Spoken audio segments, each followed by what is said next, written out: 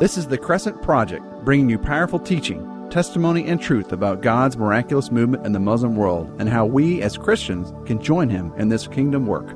I'm Matt Bonner, and I serve as a regional director with the Crescent Project, a national Christian ministry focused on equipping the church to share the gospel with Muslims. You can find us online at crescentproject.org.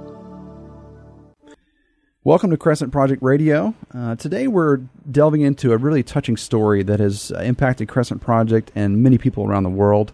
It's a story about living a life that is costly for God, and it's about walking with God, trusting with God through the tough times.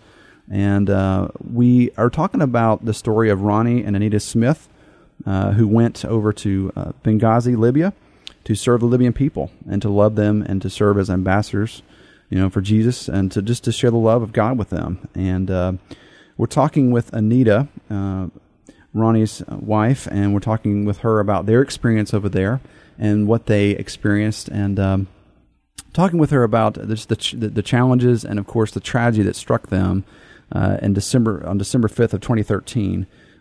Ronnie was shot and killed while jogging near their home in Libya, and Anita and their son had already come home for Christmas, and so they received that shocking and terrible news and have been dealing with that over the last year and been processing through that. But Anita has been an amazing picture of Christ through all this, and so we're talking with her about that, and we were just about to get into that here today for this second segment. So, Anita, welcome back to the program. Thank you. Thank you for having me, Matt. It's great to have you on. Well, I want to talk about how you responded to this awful news of losing Ronnie and what that was like for you. I know that a week later, on December 12th, you released an incredibly powerful open letter to Libyan people. And I want to talk about this. Mm-hmm. I want to share an excerpt of that because I thought that really was an amazing thing that you did, and it spoke volumes to the world, really, to Libya and to the world about reconciliation and God's love. And so I want to just read just a little bit of that here. You had kind of talked about, how you and Ronnie got there, and a little bit why you came and things, and then you had a specific message to the attackers and then to the Libyan people, and that's where I want to pick up here. You said to his attackers, "I love you and I forgive you. How could I not? For Jesus taught us to love our enemies, not to kill them or seek revenge. Jesus sacrificed his life out of love for the very people who killed him, as well as for us today. His death and resurrection opened the door for us to walk on the straight path to God in peace and forgiveness. Because of what Jesus did, Ronnie is with Jesus in paradise now. Jesus did not come only to take us to paradise when we die, but also to bring peace and healing on this earth. Ronnie loved you because God loves you. Ronnie loved you because God loved him, not because Ronnie was so great, but because God is so great." And then the letter continues to the Libyan people. "I always expected that God would give us a heart to love you, but I never expected you to love us so much. We came to bless you, but you have blessed us much more. Thank you. Thank you for your support and love for Ronnie and our son and me. Since Ronnie's death, my love for you has increased in ways that I never imagined. I feel closer to you now than ever before. I hear people speaking with hate, anger, and blame over Ronnie's death, but that's not what Ronnie would want. Ronnie would want his death to be an opportunity for us to show one another love and forgiveness, because that's what God has shown us. I want all of you, all the people of Libya, to know I am praying for the peace and prosperity of Libya. May Ronnie's blood shed on Libyan soil encourage peace and reconciliation between the Libyan people and God. Sincerely, Anita Smith." Mm-hmm. How in the world, that is just powerful. How in the world were you able to write such an amazing letter of love and reconciliation in the midst of what must have been just excruciating pain and grief? Those first couple of weeks, it was just extreme shock, and I felt like maybe just like a strange surge of energy, just wanting to immediately not feel defeated and not be defeated and not show that the attackers that we've been defeated in any way, but instead I wanted to respond with what Christ would respond with. Mm-hmm. And he would say, "Hey, I know you guys did this to us, and if we're your enemies, because if we're your enemies or a threat to you in terms of why they would do this to Ronnie, well, we're going to respond with the gospel, which is we're going to love you, we're going to pray for you, and we're going to forgive you. Mm. And so in those first few weeks, I really wanted to just respond in that way. I felt if media stations were coming to talk to us and to the family, well, the thing that if I had my chance to be able to say anything on the media, it was going to be, this is what's different about Jesus. Mm-hmm. And he calls us not to respond with revenge or hate, but it's to love and forgive. Mm-hmm. It's none of me. I really believe that it was the Spirit of God doing this in me, because I don't have that propensity to do that, because we're all human. Our natural inclination would be to get angry and to respond with hate. Sure. And I'm very, very grateful that the Lord continues to give me a heart to want to pray for them, mm-hmm. and to pray that they would know who God is and to repent for what happened. Mm-hmm. Mm-hmm. Wow. So that's how I want to respond. That's awesome. How was it received? I mean, what kind of response have you gotten? I mean, from our close friends and family and the church, it was kind of the obvious, mm-hmm. of, yeah, this is how we need to respond. Even though a lot of our friends did say they were really angry, sure, but that they didn't want to be angry. They were praying, God, give me a heart that to love the men that did this, and even towards God, and not understanding God. Why would you do this? It was also, some confusion, some anger that friends and I discussed with God, just not understanding. Right. And I know it's okay and healthy for us to get angry at God, and I haven't really personally had anger with God, and I guess maybe that's God's grace again. I definitely have had for sure, like confusion and just asking him why, mm-hmm. And just wishing that this wasn't how it was going to be, and asking him to help me trust him, mm-hmm. because I still don't understand fully why. Sure. But in responses outside of our friends and family, I would say for example, our Libyan friends. That's been mixed. It's been, a lot of them have been saying, wow, thank you so much for not blaming this on the Libyan people. Mm-hmm. Them realizing this isn't what the general Libyan people would have wanted at all. Not at all. Mm-hmm. And they were surprised by it. I remember a neighbor of mine saying, I saw that you forgave the attackers. I don't understand. And so I would just give them the same thing that I just told you, that this is why Jesus is different, is because we are to love those who hurt us and to pray for them. And so that's been received in a confusing way as well, for them sure. to confuse, saying, we heard what you said on TV, but we don't understand. We hate them, or we wish, that, in general, like the general natural feeling would be we wish, something would happen to them type thing. Right. Absolutely. But it just gives us another opportunity to say, I would rather have Ronnie back, but this is what I guess Jesus wants me to show, and he's given me the heart to do this. Absolutely, man. That's amazing. Now, the exposure was wide. I mean, it went far. It went like all the way throughout the Middle East. I mean, stories ran. I saw in the course in Libya. It ran in Egypt, Saudi Arabia, Kuwait, Singapore, Lebanon, and Pakistan, to name a few, mm-hmm. Where it ran. I mean, that's incredible. I mean, did you ever expect it to go so far? I mean, and have such an impact? No, I wasn't really thinking of like who would hear about it type thing. Mm-hmm. But I definitely hope that it went to the right hearers, and whoever saw it, that it would just cause them to remember why Jesus is different. Mm-hmm. Mm-hmm. So, God knows who He sent that to. So I pray that it would be people that would be changed. Mm-hmm. Absolutely. And the fact that you even spoke, I saw one clip where you spoke directly to the people, like in their language, like you spoke in Arabic, and that had to have made a huge difference. Yeah, I mean, I hope so.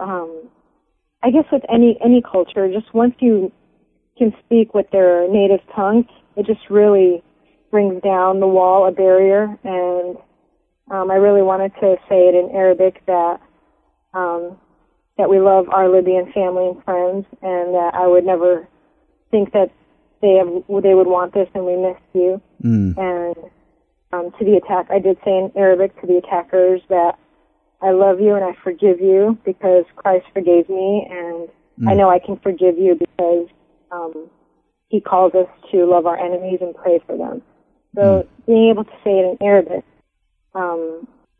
is, I think, from what I've heard from our friends and family overseas, it's been really touching because I spoke to them in their language. Yes. Yeah, very touching. Man, spoke right to the heart. That's just amazing. How do you think the people there will remember you? In Libya, you mean? Yeah. Mm-hmm. I mean, I want them to remember us as, like Ronnie and Anita, who wanted to come and help bring peace and hope to them through God. I don't, and I said in one of the interviews, I don't want to be remembered as, the fun. I don't want Ronnie to be remembered as the fun chemistry teacher or the one that all the kids really liked. So I really want to be remembered as the family who wanted to come and help rebuild Libya. Mm-hmm. Yeah. With the hope and love of God. Sure, absolutely. Are you able to take any solace or comfort in knowing that many Muslims have likely been impacted by the gospel, through Ronnie's life and ultimate death?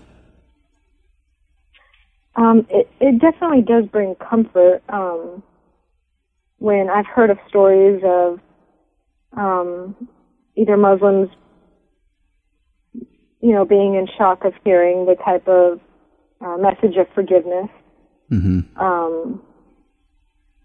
And it's just, it is comforting, but I think it's just a natural tendency for me to think that I would still rather have Ronnie back. Yeah. And I know it's out of my,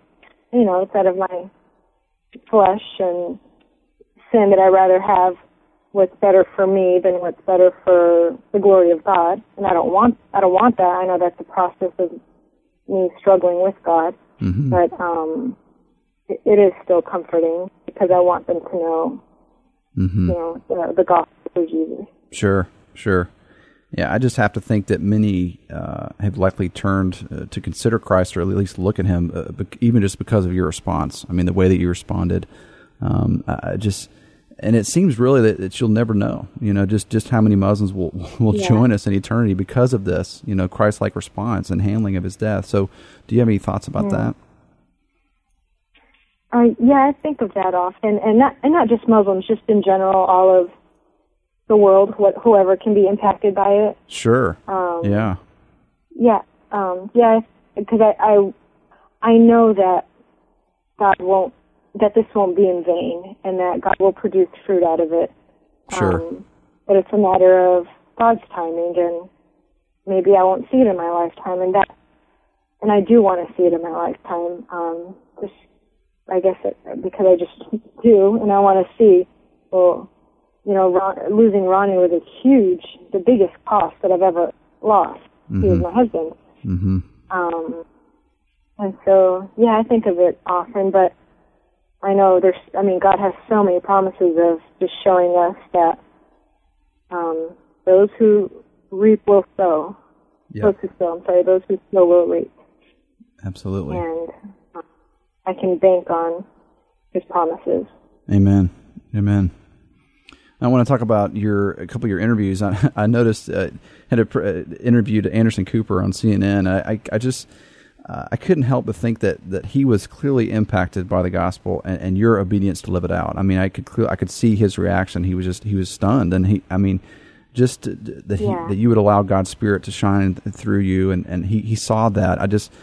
Have you thought about the impact your interviews have likely had on even those interviewing, like Anderson Cooper? I haven't thought about it too much until I started talking to friends and family about the actual interview process of when they asked me, how was Anderson Cooper, what was he like? And he was a really nice guy, very, very compassionate.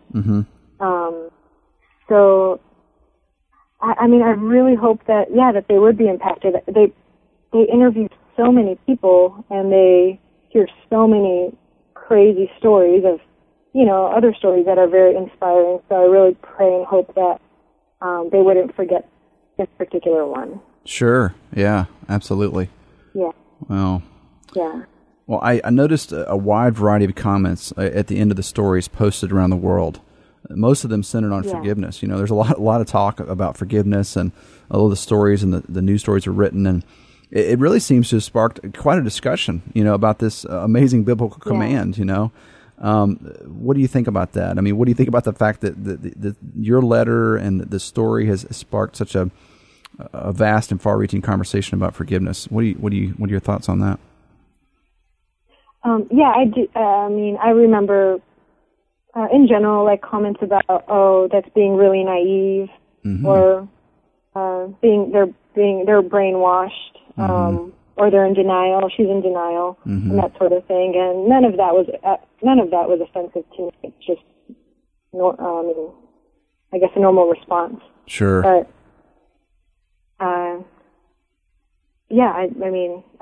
even on CBS, they did ask me, do you think that you guys were naive? Right. That you guys went there? And Ronnie and I knew from the beginning that we were going somewhere dangerous. And, of course, we wouldn't have wanted it this way, but we recognized that we were going in a war zone, and that one of us could or all of us could die or get kidnapped or whatever it may be. And just really clinging to God before that moment and during that moment, if it were to happen, and just praying, God, please don't let us fall away if anything were to happen. Sure. That's been actually a really big prayer of mine, especially from the book of Hebrews, is not falling away whenever suffering comes through. And just not drifting away from God despite the circumstances. So that's been even a continued prayer of mine, just asking the Lord, please don't give up on me, because I can't hold on. The Lord's got to hold me, type thing. Wow. We weren't naive. We knew this was a risk. That's powerful. You mentioned of the Hebrews and everything. That's really, really powerful. Tell me about your son. How is he doing, and how has he processed the loss of his father? It's got to be tough. Yeah. Well, so he was 2.5 when it happened. So now he's 3.5. I told him from the very beginning. I have a couple friends that are bereavement counselors with children. Yeah. So they were recommending to me that they knew it was going to be completely hard for me to tell Hosea, but to even say from the very beginning what happened to Ronnie. So I've told him from the beginning, Daddy's not coming home. He's in heaven. And he doesn't understand when he was 4.5, obviously, but I would repeat that to him every night, and we would pray. But kind of just and I talk about Ronnie every day, and just in whatever sense, whether it's talking about his favorite food or something that him and Hosea did, anything, just in order to give Hosea the ability to feel that it's safe to talk about Ronnie and it's safe to ask questions. Right. And he knows the story of how he died, because each time he asks about it, I say, well, if we're going to talk about it, what are we going to do? And then he knows that, well, let's pray for the attackers. So I want to show him, even though I know he doesn't fully understand, let's pray for the men that killed Daddy, And let's pray that Jesus will give them a new heart to repent. Wow. That's powerful. So I don't know what his 3.5-year-old mind is thinking, but... Wow, that's amazing. Well, how about you? Tell us about how you're doing, and how have you been able to process through this? Well, since it's been nearly a year, it's just really felt like living this past year has felt like living still in week 1 in terms of like learning about Ronnie dying. The shock goes back and forth. I mean, obviously it's a reality now, but sometimes I still have to like tell myself the truth that he actually is gone. And it still feels very fresh. Like I said, it feels like this entire year has felt like it's been week 1 lasting for a year. Ever since coming back to the United States, life has been very busy in terms of activities and errands and things to do, and just a lot of things that had to be done in regards to Ronnie's death. So I feel like I'm just going through the motions of things in order to just pass the day.